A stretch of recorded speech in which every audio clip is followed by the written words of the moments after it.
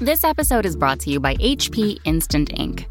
No one is reading your mind, but HP Instant Ink knows when your printer is running low and sends new cartridges before you run out.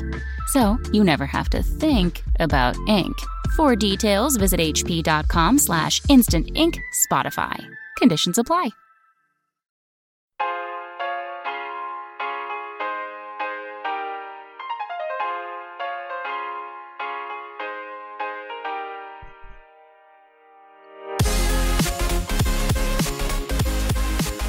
Hello everyone, and welcome to this Chapter Tactics State of the Meta bonus episode. I am your host, Mr. PD Pop, and with me I have two amazing players, two top players. Maybe you've heard them around on The Art of War or on the Best in Faction podcast, which gives you a little bit of hint. We have with Mr. Jim Bessel. What is going on? And Mr. Colin Sherman. Hey guys, how's it going? So, if you listen to the episode of Chapter Tactics at the beginning of the month, you'll know that we're ramping up Las Vegas Open coverage. That includes more bonus episodes, and these State of the Meta episodes are going to be no exception. Today we're going to be talking about two super factions that not everyone is really talking about, although they should be on people's radars because they are very popular factions. And, of course, we're going to be talking about Eldar, specifically Colin's version of Eldar. And Chaos as well. I know that's something that a lot of you have been asking about. There are a lot of Chaos players, there are a lot of Eldar players, and in the Space Marine winter, their good lists are few and far between and very difficult to find. But I brought on Colin, who has multiple GT wins with his Eldar list, and you can actually see it in action, although I'm not sure if it's the LVO list he's going to be bringing. You can see his Eldar list in action on the Charity Hammer stream that they just had this weekend on the 6th, the weekend of the 4th through the 6th, 4th, 3rd through the 5th. I just moved, so dates are all mixed up for me. 3rd through the 5th sounds right. Okay. And then, of course, Mr. Jim Vessel has been dominating Chaos all year, with the exception of one SoCal appearance and also disappearance, where he was busy opening an entire restaurant.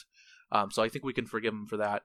But he's coming back, bringing Chaos with a vengeance. He and TJ Lanigan have some great things planned for the Chaos faction, and we're going to be talking about it on this episode. Jim, I like it that it was faster for him to call out the tournaments he didn't win. I mean, we only have an hour, Colin.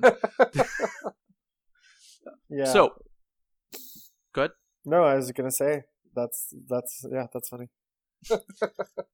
All right. So let's actually go ahead and talk about Eldar. It's fresh on my mind, and I think that it'll be easier for people to look at Colin's list and actually I just want to talk about Eldar first. It's second in the alphabet, E after C. I don't know. I just have it here on my show notes. It's Eldar first. No real reason. But, so Eldar. I know Dark Eldar, talking to Scary, talking to some Dark Eldar players, I know Dark Eldar are in a rougher spot than they were at the beginning of the year, and I don't see a lot of players taking Harlequins per the usual, although I think there is some play there with Harlequins. So Colin, why don't you give everyone just a brief state of the faction for the Eldar super faction in general, and then we can transition that into your list and what you think Eldar have for tools to beat top meta lists like Space Marine lists. Yeah, for sure. So, when Psychic Awakening came out, I was playing Tau before that, and I was burned out. And I actually sold my Tau army to another Eldar player, entertainingly. And I then read Psychic Awakening a bunch of times, read all of the Eldar books, and started practicing. I have if you go to twitch.tv/biffpod, you'll see that multiple times each week I was playing different Eldar lists into people trying to figure out what was good and what wasn't. I think that Harlequin's got a lot of points reductions, and they have a lot of interesting things that you can do. They're really an ally at this point.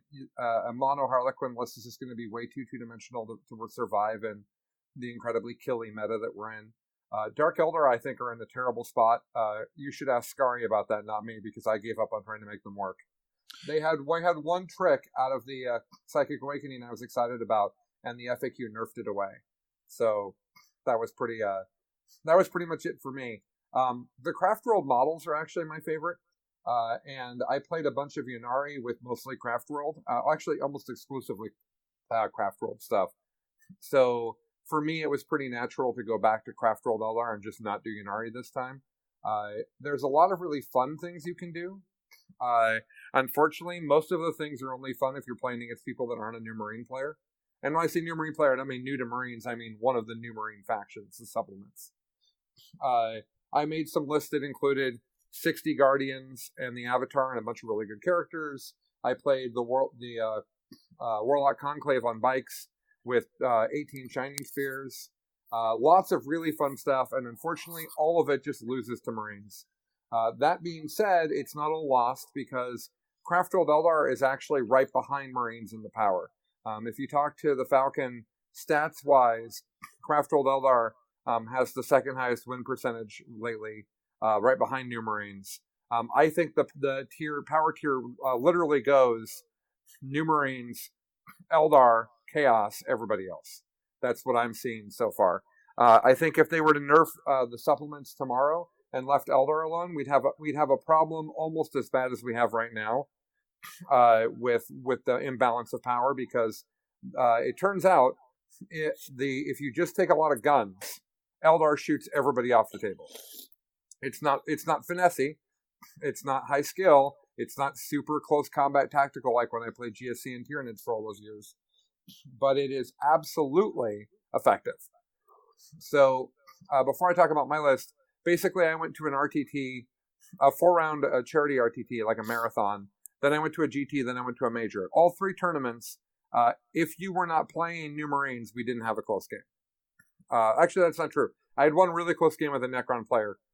That's an important note. But the rest of it was basically, is your Codex New Marine supplements? No? Okay, well then I destroy you. Is it Marines? Okay, well then we'll have a close game. So that's where they're at in the meta. So what does exactly does high caliber shooting Eldar army look like? Like, what are you bringing? Is that just Guardian spam? Is it flyers? What is it? Okay, well let me talk about my list and also Chris Blackham's list that he brought to Charity Hammer, because Chris Blackham's, I think, top 10 in the ITC, and he and I played each other at the Charity Hammer RTT. So Blackham and I both have 3 Crimson Hunter Exarchs, and we give those the 5-up invul. Everybody's giving them the always hit on 2s ability. You have to have a 5-up invul because there's these things called Space Marines, and they have AP-4 las cannons, and those are a problem. And they have a lot of them, and you can't target them. So 5-up invul.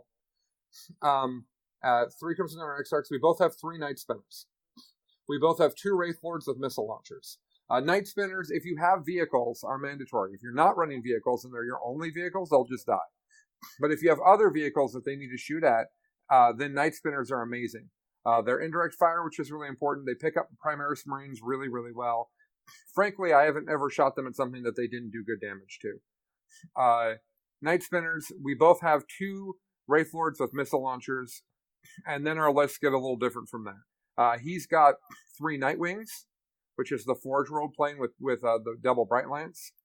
And he runs Hornets with Star Cannons as kind of I'm going to run around the table and grab stuff and hold objectives and just be generally annoying because you can't afford to shoot me.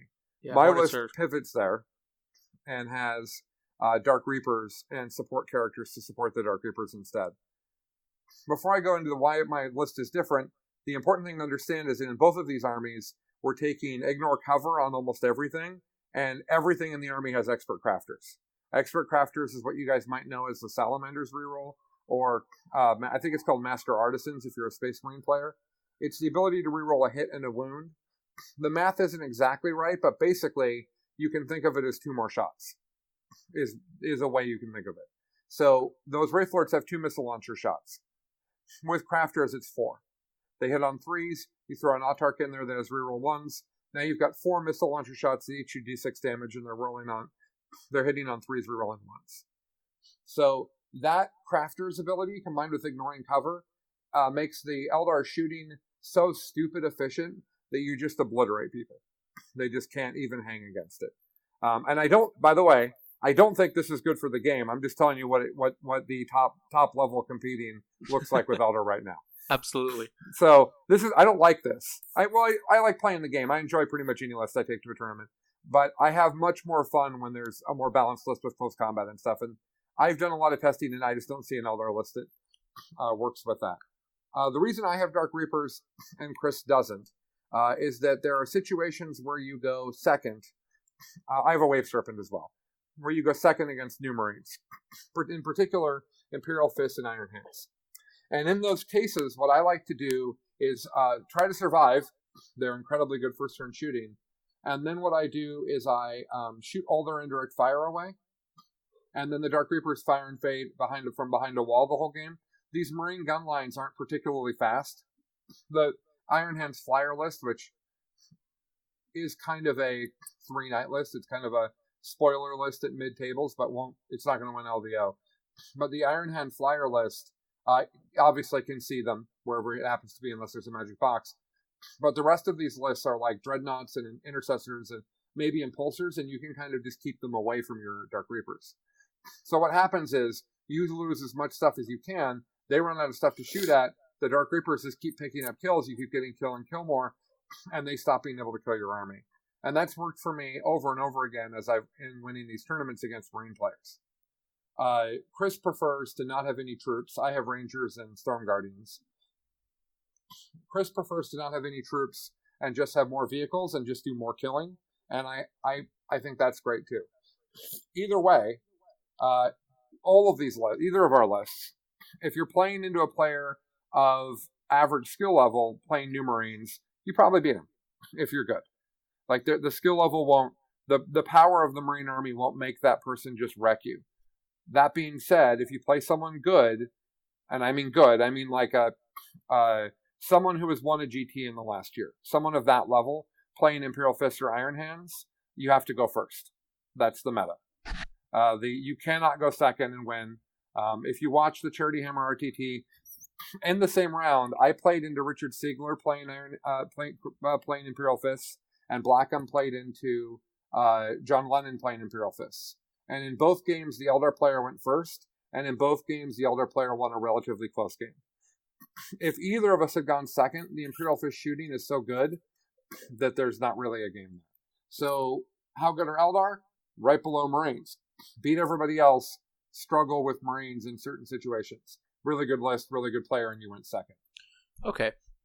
Now, there's a lot to unpack there. Sure. I have some questions about your list in particular. First off, the Wraith Lords with the missile launchers, are they comparable to what like Iron Hands bring or Imperial Fist bring with like the Dreadnought character with the las cannons, or do they just fall short? I have seen people gravitating towards that Space Marine list, and it's kind of interesting to see it in Eldar list as well. Well, the Chaplain Dreads are so good for their points that it would be an insulting comparison to the poor Wraith Lord. Now, the Wraith Lord is a cooler model, in my opinion, so I think that gives them a little bit of an up. I love all of the Wraith line, the Wraith Blades, Wraith Lord. I think all that stuff's super cool looking. The Wraith Lord is significantly cheaper than a Chaplain Dread. With dual missile launcher, it's 120 points. I think the reduced price for the Chaplain Dread, Jim might know better than me. It's like 150, 160 now after its points went down, I think. It's 167 with the las cannons, which is what most people run them as. So that's like, that's like 40% more, 35, 40% more. The Wraith Lords can be shot. They're T8, which in Eldar is really unusual. So they're T8, 10 wounds, 3-up save. In my list and in Chris's list, they don't get shot at. Because first of all, you have to shoot the Crimson Hunters first. I know that, my opponent knows that, everybody knows that, that's part of the deal. The Crimson Hunters, now that they've been buffed and they have crafters and things, they're shooting so efficient that they'll table you if you don't kill them. So, and they were already good before, and now they're even better. Their points reduction, I just don't care. They're too amazing. So you have to kill the Crimson Hunters first, and while you're doing that, I'm killing things. T8 can become a really unique problem at some point. The Wraith Lords do another thing that's really important. Eldar does not have punch. And if somebody comes in at me, into my castle, my deployment zone, even if everything's flying, not having punch is still a significant problem. So, especially in the new Chaos matchups, I find the Wraith Lords incredibly useful because they have 4 attacks with crafters that are getting rerolls.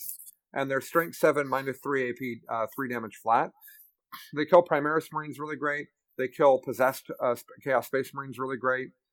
They kill characters like Smash Captains and things relatively well, provided they don't roll. You have to jinx them and stuff, but they can get the job done. So they have this weird other job, aside from shooting 48-inch D6 damage guns. They have this other job of like wandering through the board and grabbing an objective or punching something or charging scouts, or they're weirdly durable because of being T8.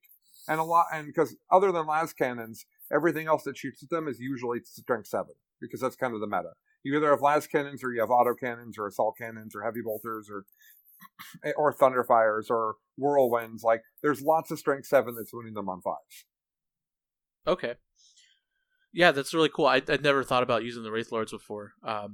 I thought they were 9 wounds, but I guess that isn't the case. They degrade even. Yeah. Which is actually really annoying on a 10-wound model.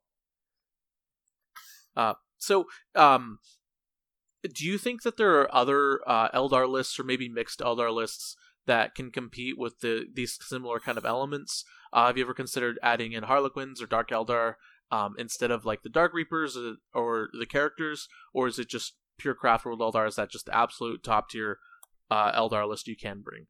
Well, I've never been much of a Harlequin player, so I don't want to insult any Harlequin players out there. If there's stuff to be added from Harlequins, I don't know what it is. The Solitaire is cool, but I don't want to take a whole detachment to get him. I've never been a big fan of Death Jesters, which are the common thing, of course, is a Supreme Command that has the Solitaire and 2 Death Jesters in it. I'm sorry, that's a Vanguard. The 2 Death Jesters, the Solitaire, and a Shadow Seer. That's a bunch of points for characters. Eliminators are pretty scary. There's also stratagems that let Marines shoot at your characters. I just don't really want to have a bunch of fragile characters running around. I think there's play in the giant units of Harlequin troops, but I've never been able to make that work. Dark Eldar, one list that is seeing some play is putting the Warlock Conclave, which now can auto pass its powers with the right collection of special abilities, so you can know that 100% you're going to cast Quicken that turn, which changes everything about that list. Conclave with a ton of Grotesques and Racks is a list that Nick Nanavati took to a GT. Chris Blackham is playing it. He played it on our stream at Charity Hammer. That list is super cool. It's pretty fun. Unfortunately, there's certain matchups that are common in the meta that it just is going to get railed by. For example, it really wants nothing to do with Tau. Whereas I'm 3-0 in tournament play against Tau with my Eldar. Because I outrange them and outshoot them, and all the drones die, and then the Riptides explode. So, I don't know how good that list actually is. I haven't played it very much. I think Shining Spears are amazing now. Again, you can know that you're going to succeed at passing Quicken. Shining Spears got so much cheaper that there's almost no other close combat unit for Craft World Eldar that's competitive if you compare them. So, like, that's a thing. But there's too much Craft World stuff I want to play with to be drawn to Dark Eldar right now. Like, I would love to have Shining Spears in my list. I would love to have the Conclave in my list. Like, I like Falcons now. I like Warwalkers. Like, there's a bunch of stuff that at least has not been good in the time I've been playing competitively, that fits and is neat. So yeah, that's kind of where I'm at. Right on. And then one final question. You alluded to it a little bit with Tau. We have Richard Siegler and Brian Poulin, obviously 2 phenomenal players who've been dominating with Tau all season. Do you think this rise of these Eldar shooting lists is going to give Brian and Richard a hard time? Or do you think they'll be able to adapt quickly enough in time for the LVO? Well, those guys are basically high-performing robots. So I don't know about them. I do know that Sigler's not... it doesn't sound like Richard Sigler's going to take Tau to LVO. Yeah. So that tells you a lot. I spent from Wednesday to Monday with him. He's an incredibly smart dude, wonderful to spend time with, and if he thinks that he should not take Tau, that's really bad for Tau players. Because I think, with no disrespect to Brian Poulin, who I don't have experience playing, I've played Sigler, I haven't played Poulin. There aren't Tau players that are as good as Richard is. Like, I just haven't seen that. So if he doesn't want to take them, that's a big deal. what we're seeing in our local meta is that new Chaos is an even bigger problem for them than Eldar is. So Jim might talk about that in just a minute, but I think that the Eldar list just outshoots the Tau and kills drones too quickly for the Tau to hang with. I played, if you guys would like to see that, round 1, I play my buddy Zach Nelson, who plays Tau in the RTT, and he got everything he wanted for the mission. A table that benefits him, everything, and he got hold more and bonus for 5 turns, and I tabled him on turn 6 and won. Jeez. So, I couldn't keep up on the mission at all because he had so many drones all over and different units and things all over the table. But in the end, his list couldn't survive the firepower. So I think Tau's in actually a lot of trouble. I'm glad they didn't get nerfed, because if they'd been nerfed in Chapter Proof like everybody wanted, they would be dead, and that would be really sad. Because I think they're actually a really neat army that is unfairly hated because their mechanics can be frustrating to play against. Yeah, and as we talked about on an earlier Chapter Tactics episode last year, they really only have three good units, right? Yeah. The Shield Drones, Commanders, and Riptides, and the rest of the army is just mediocre to average. I would say Cadre Fireblades, but I'm with you. Oh yeah. I played a bunch of Tau this year, and it is a unfairly treated army on the internet. Absolutely, it is not easy to play. If you think it is, you're wrong. It is incredibly technical and very methodical, and I actually stopped playing it because I was tired of making tiny movement mistakes that cost me games. All right, so let's go ahead and transition into Jim. Jim, I know you've been sitting pretty and quiet, analyzing what Colin's been saying. Now let's talk about Chaos. Mm-hmm. Chaos, I think, are probably the more versatile Dark Horse faction. Mm-hmm. They're the one I'm the most excited to see at the LVO. The Falcons been giving me some good stats on, for example, Thousand Suns have an interesting role now in that they're getting good win rates against some of the top contenders like Space Marines. There's still these weird lists that we haven't even seen yet, and on top of that, there are some really good dedicated Chaos players that usually are known for coming up with strange Chaos lists that can easily steal a top 8 spot at the LVO. So, same question. Give us a rundown of the Chaos Super Faction and how it pertains to the Las Vegas Open, what people should look out for. Maybe talk about some key units, key lists, and then I know you haven't decided what LVO list you're going to bring, but what are kind of some of the things on your radar for bringing to the LVO that you want to use? Yeah, so I think the first thing to understand with where Chaos is right now is that I think most of the Chaos players, myself included, TJ included, Morsoli included, all the really good players, we're all playing very different lists than we did from the start of the season. So you're not going to necessarily see, I think the Plague Bearer list is basically dead. So don't have to worry about that. I think Faith and Fury brought a lot to the Chaos Super Faction. And really where kind of the strength of Chaos is right now is that there actually are a lot of different builds as well. So because of the mix of demons and Chaos Space Marines, a lot of the I guess counter meta stuff that's really good against Marines doesn't necessarily work against Chaos Space Marines the same way it does for regular Marines, because a lot of Chaos lists don't have regular Chaos Space Marines or intercessors as troops. A lot of them are running demons, heavy on things like Nurglings. I think you're going to see a lot of Nurglings. Probably Nurglings, I think, will probably be the most chosen troop choice besides intercessors or infantry squads. So I'm excited to see those stats. You're also seeing a lot of cultists have come back now that they're back to 4 points. So having 30 cultists is pretty standard in a lot of lists for those CP.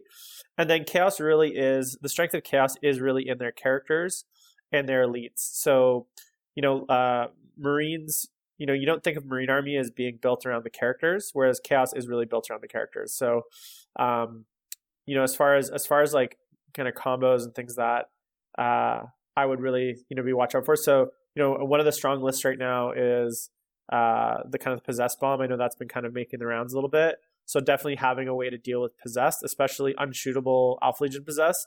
So you're thinking a unit that will have -3 to hit from shooting. And then even if you do end up having them be the closest target, they're -3, but otherwise they're untargetable. So Colin has it right with, Night Spinners. I think artillery out of line of sight shooting is going to be really, really key to bring to LVO, because there's a lot of lists that use out of line of sight either offensive units like Thunderfires or defensive units like Nurglings. And if you don't have a way to kind of circumvent those or deal with those, I think you're going to have a very hard time, because almost all the top lists have some amount of either defensive out of line of sight units or offensive out of line of sight units. So you need to be able to kind of interact with those. If you're stuck in a game, say, where you can't actually get to those units in any way, there's no way you're going to be able to get to them, it's a very, very uphill battle for you. So just understanding, having tools to deal with that stuff, I think is going to be really important. So the Possessed Bomb definitely, I think, is something that you're going to see Alpha Legion Possessed. I think you're going to see that. And that bomb can be very nasty with all the buffs, and it shreds Marines really, really bad. The buff stacking you can do, especially with Nurgle Possessed, can get pretty out of hand, where basically, especially stacked with Death of the False Emperor, which I think is another kind of dark horse ability that Marines have against Imperium. So I think there's going to be a lot of Imperium, and Chaos excel against Imperium because of Death of the False Emperor. It's not underrated. I think good players kind of know about it, but there's definitely some combos now. So to give you guys an example, Night Lords. Night Lords have 2 different stratagems that can give your units +1 to hit, and then you can stack that with Prescience for +3 to hit.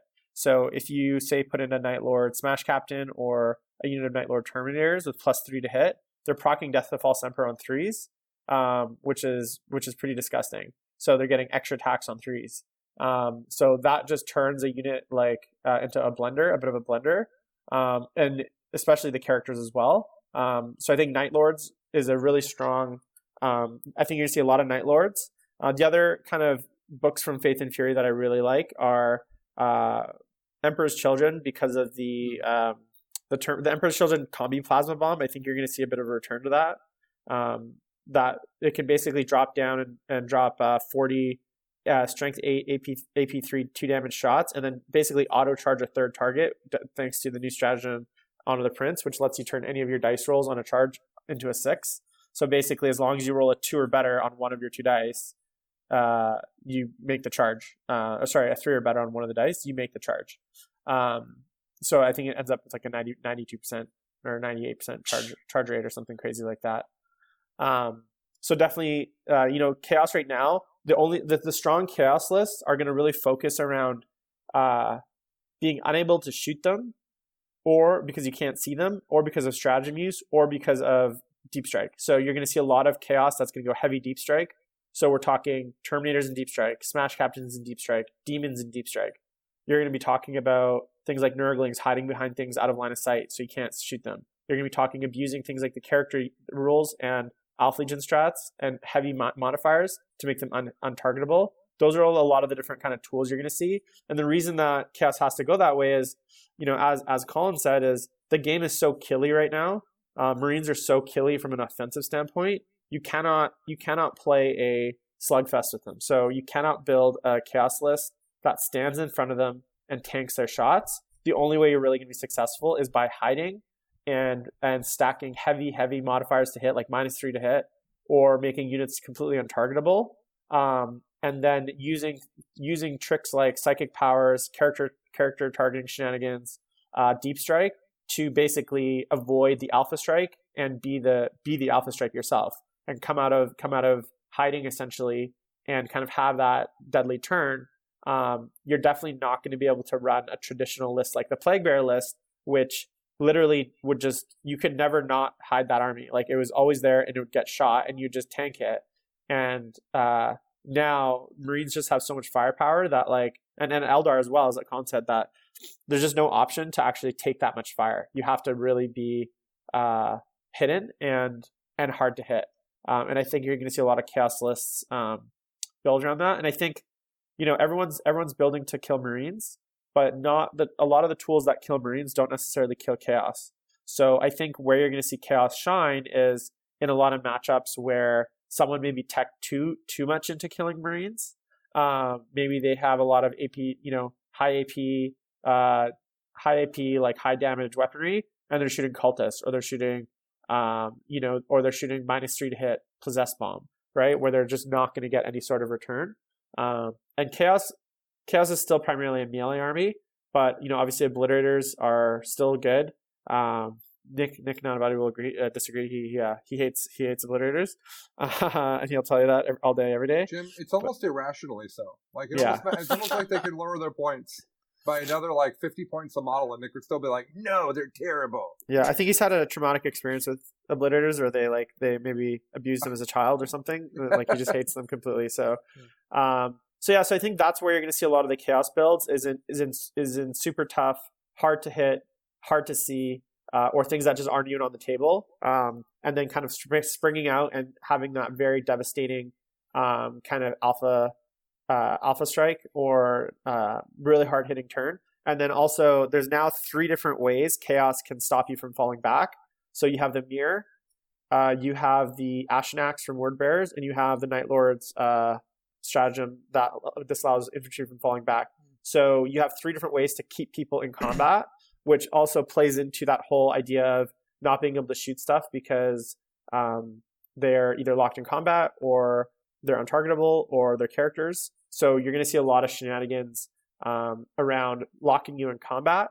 And if you're playing against Chaos and you don't have a plan on how to get your units, essentially extract them from combats, whether because they've been Ashen Axe or tri-pointed or kept there with the mirror, I think you're going to have, those are checkmate moves. Those are kinds of moves where games are won and lost on a unit falling back, where you can basically put yourselves into positions where you win the game and there's nothing the opponent can do because literally they either can't shoot or can't fight the things that you have on the table because you've made them basically untargetable and unshootable.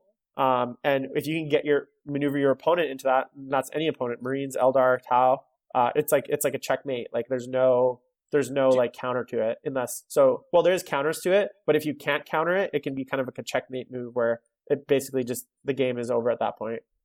Yeah, and you do see a lot of Space Marine players and players that are moving away from heavily focused close combat armies, so I could definitely see that being a serious issue for them. Now, do you think Chaos players should or will bring all 3 ways to lock them in combat? Because that is also a heavy detachment investment. You got to bring something for the Contorted Epitome, you got to bring something for the Night Lords guys, and then it's a heavy investment. So do you think Chaos players are going to bring all 3, or maybe like 2 out of 3 is good enough? No, I don't think so.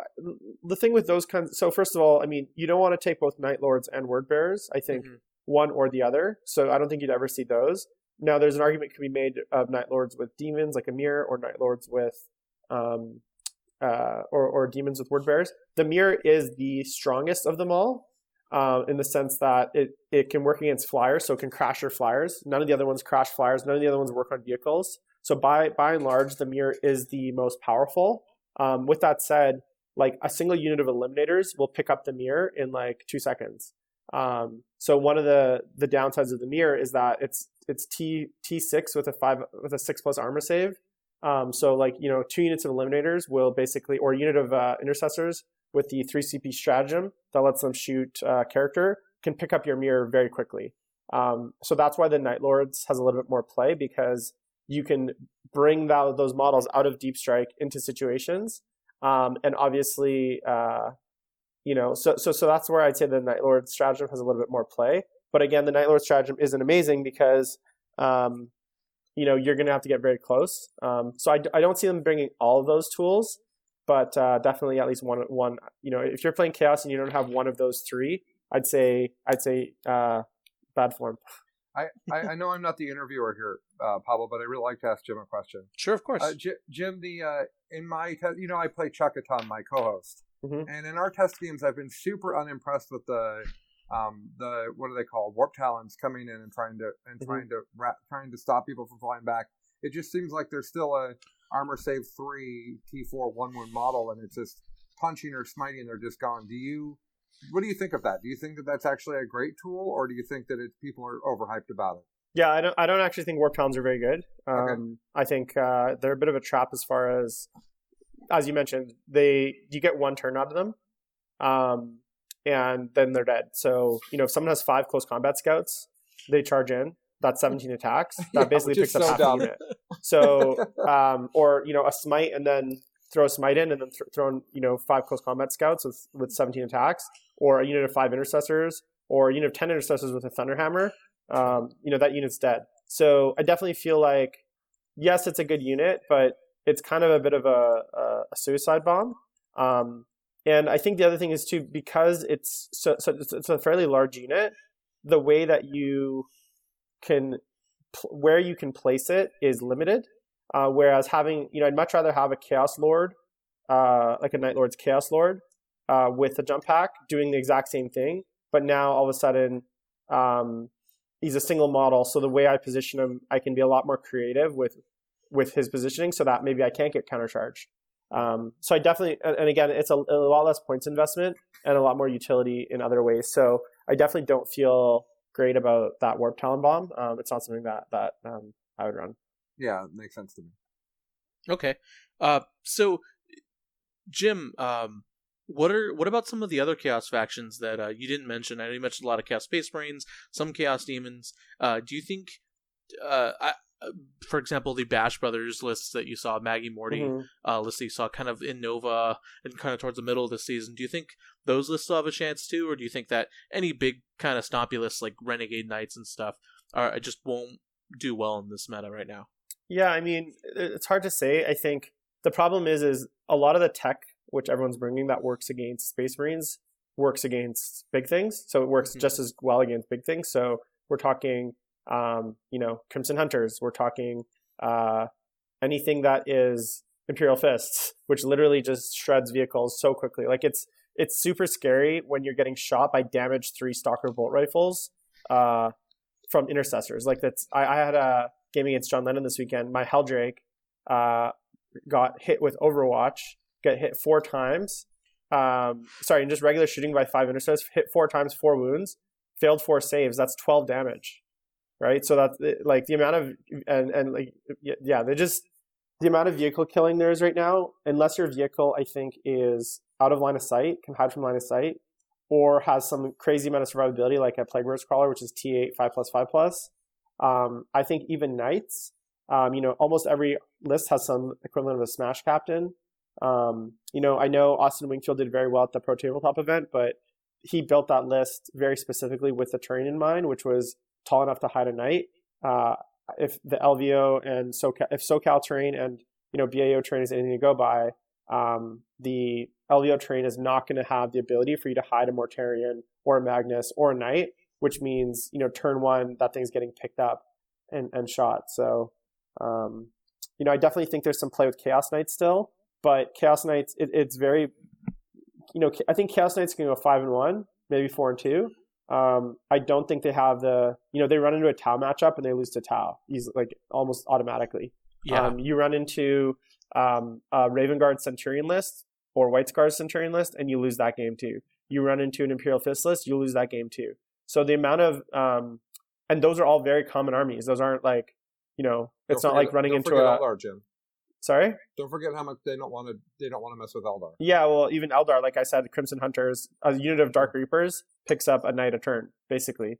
So those lists have play, but they're super matchup dependent. And, at the end of the day, I think Knights in general are kind of going out of vogue due to the fact that, everyone's kind of learned how to play against them. And because the Marines, the meta skewed so much towards killing Marines, that's high AP, high damage weaponry, which works really good surprisingly against Knights. We have high AP, high damage weaponry. So people are bringing those tools to kill Marines, and those tools kill Knights like just as well. Okay, so I think that's pretty much it. What are you looking at in particular for your own personal playstyle? I know you haven't decided your list, and you don't have to give too many secrets of the trade, so to speak, because the list submission deadline hasn't actually come out yet. But what are some stuff that you want to look at in particular? Maybe you're thinking about building. Sorry, me or you're calling? Oh, you, Jim. Sorry. Yeah. So right now, I'm leaning towards some version of the possessed bomb. I think it's got the ability to kind of stop you from being able to shoot it is really strong. It can really bully the middle of the board. And then, that gets mixed in. Right now I'm back and forth between Thousand Sons, Word Bearers, or Night Lords as my third kind of detachment here. I think at the end of the day, I think though a Chaos can definitely make the top 8. The question is, LVO, and this is the thing about LVO, a lot of people are saying so-and-so is not going to make the top 8, or so-and-so is not going to make the top 8. I'm like, yeah, most players will not make the top 8. In fact, over 99% of players will not make the top 8. So, even if you're an excellent player, you won multiple GTs, you won majors, there's a very good chance you're not going to make the top 8 either. So there's a very small amount of people that are going to make the top 8. Assuming 1,000 people show up, 8 out of 1,000, I don't know what that percentage is, but it's very, very low. And I think the thing to think about is that some of those people, and just like you mentioned on Chapter Tactics, one person might make the top 8 that had really great matchups and just hit all their matchups right away, right?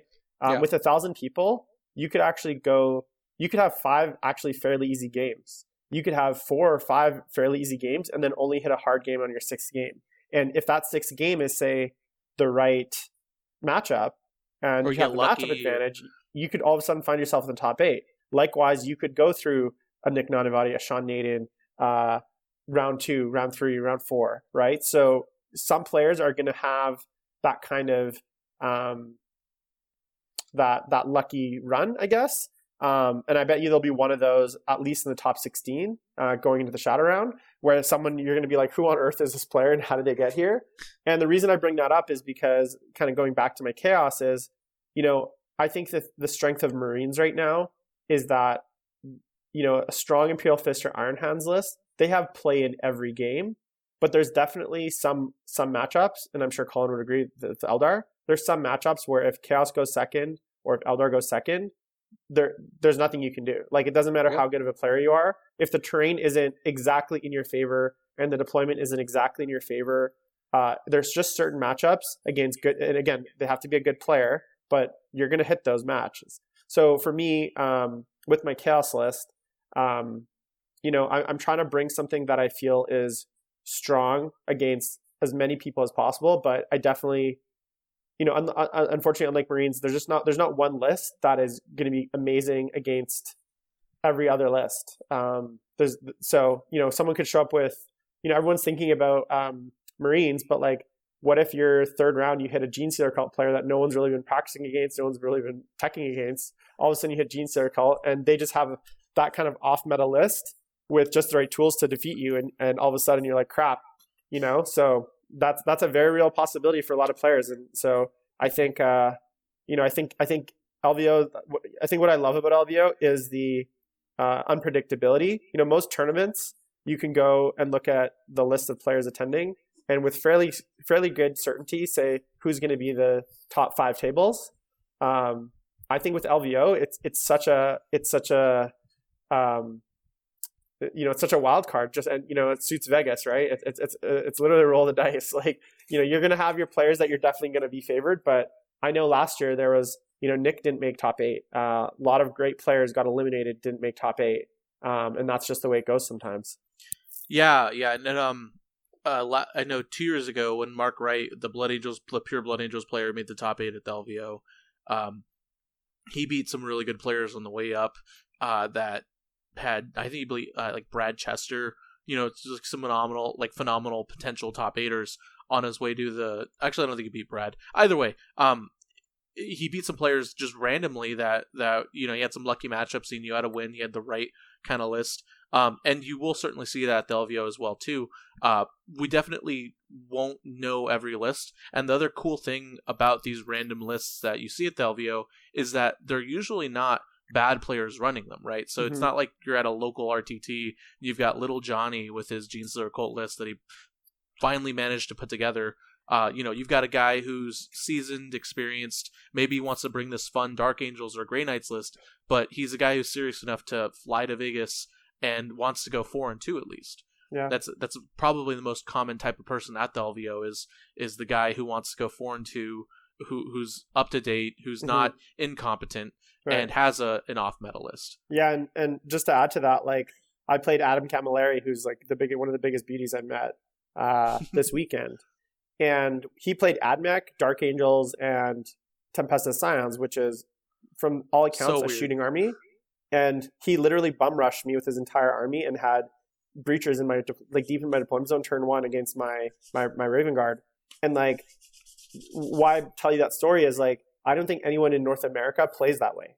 Like the way that he plays is like completely different than people that are probably used to playing in North America as far as like the kind of tactics, strategy, and whatever. And so I'm very excited to see what, some of the guys from the UK do. I'm really looking forward to seeing how Manny does. And, some of the other guys, Matt Morrisoli coming from Oz, like those are the guys that I'm really watching for, because not only are they the good players and they have good lists, but their play style is a lot different than people are used to. And so a lot of the like kind of classic blunders or the classic like moves that you'd see or the classic ways of playing, people are going to be thrown off guard by that because they're not used to seeing that play style. And it is actually a different play style in some of those places. Like people play differently and they use their models in ways that like you wouldn't have expected, because people in North America have their own kind of not just a meta in the list perspective, but meta in like the game, how the game is played perspective. Mm-hmm.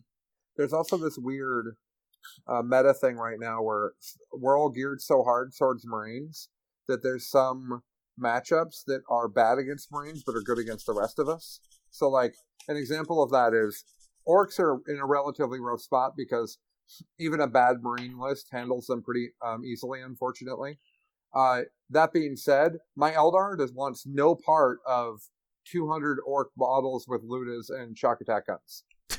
I'm just legitimately not interested in playing against that at all. If I play against it, I'll hope that there's a skill gap between me and my opponent, and I'll play really great. And then later in the tournament, if I do well, I just won't see them because Marines will eliminate them. Mm-hmm. But there's weird stuff like that where and the new Chaos stuff's kind of weird too, Jim, because what we're seeing locally is the new Chaos stuff is weirdly good against Marines, but has some rough matchups against some standard lists that aren't as good because Marines exist. Yeah. Yeah. And running into like an Anthony Birdsong running Orcs at the LVO at round 4 is a very real possibility too.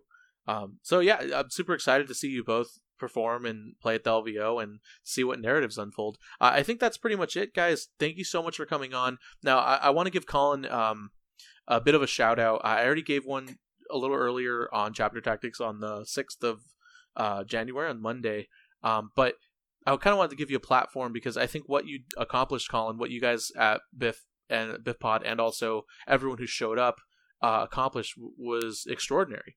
This is only your second year, I believe, running Charity Hammer. Yeah.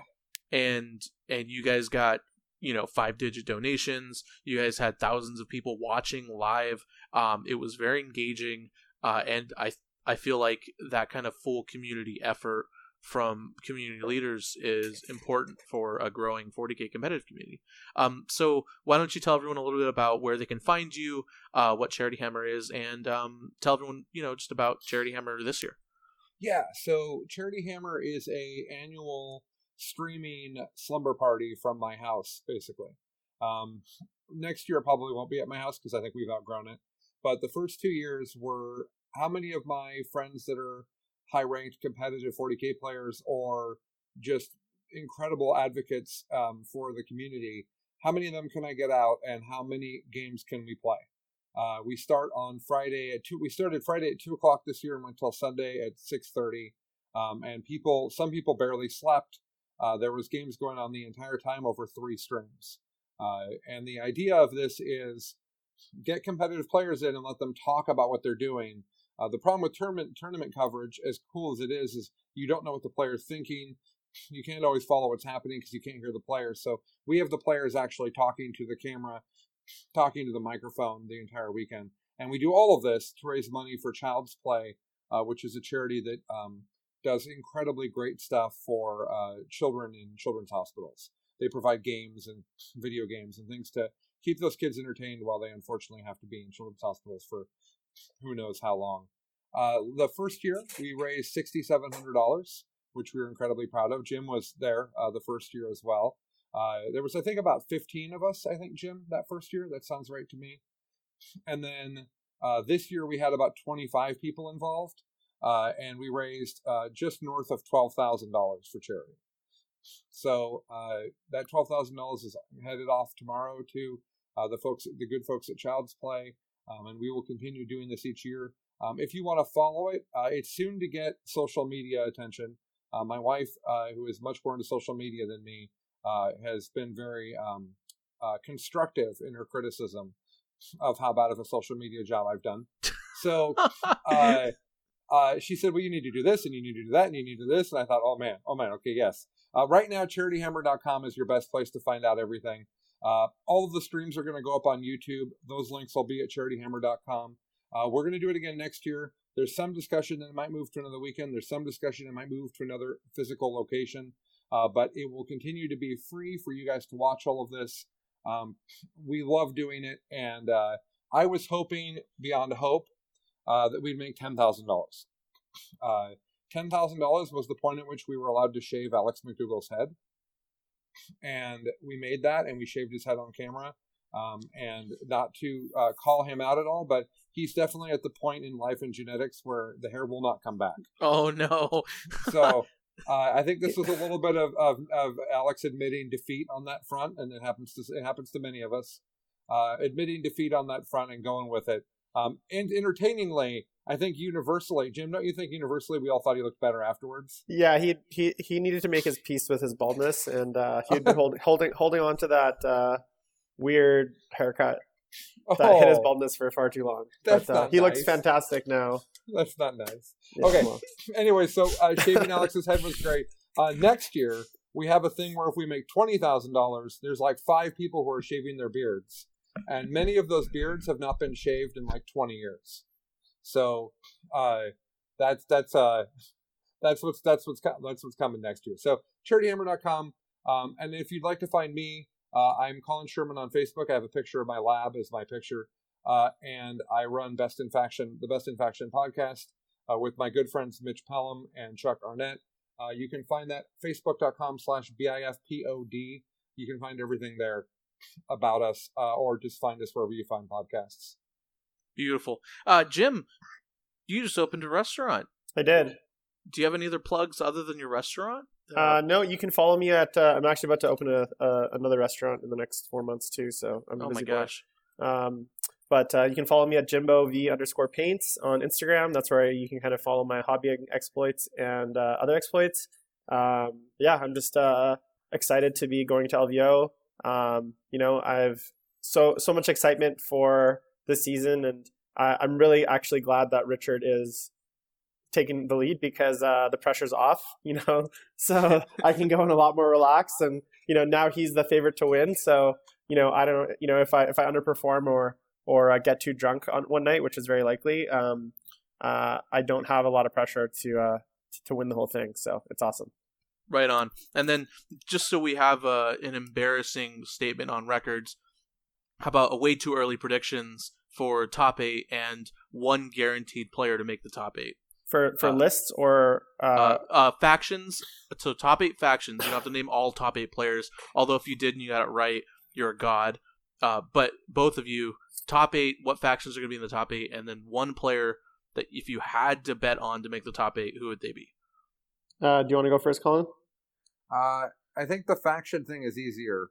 I think it's going to be 4 or 5 Marines in the top 8, and I think that they're going to be all Imperial Fists or Iron Hands. Wow. The White Scars and Salamanders and all that other stuff is nowhere near as good. The Iron Hands and Imperial Fist lists are by far the best things out there, and I think it'll be that dominant.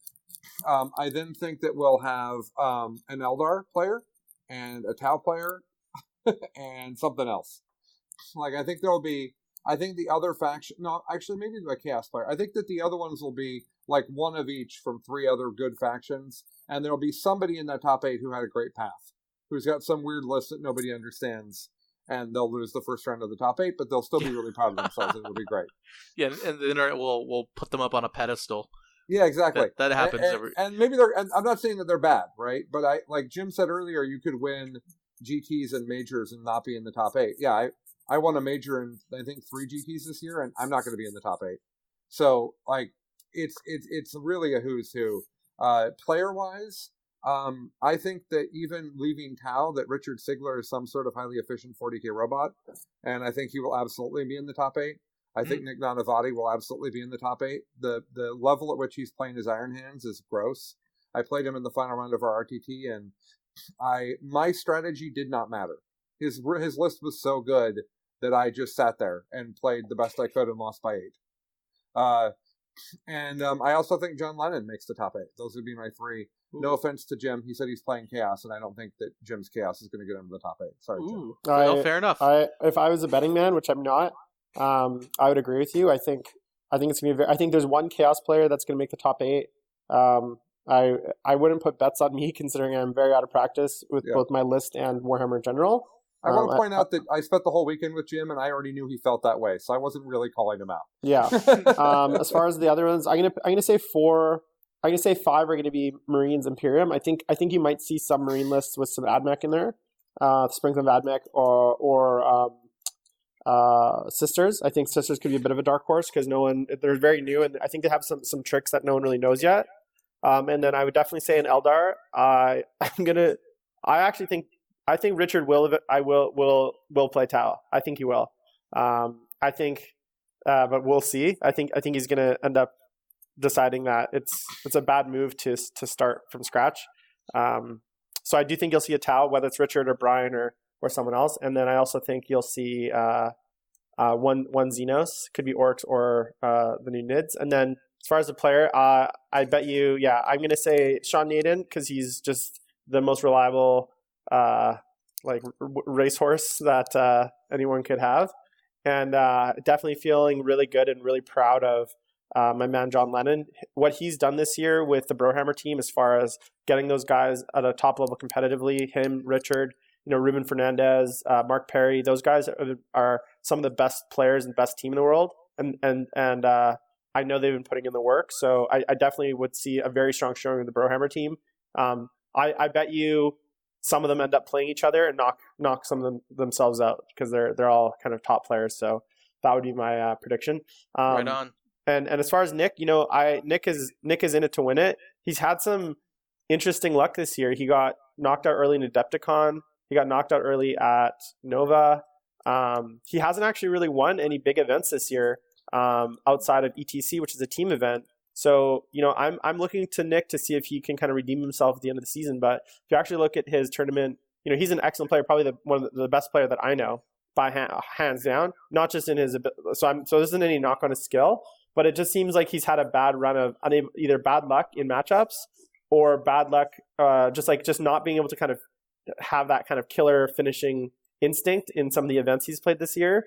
And I know there's been some drama with some of them, but I'm really interested to see if he can kind of put it all together for one final kind of run here at the top 8. So beautiful. Yeah, I agree, actually. It's really funny.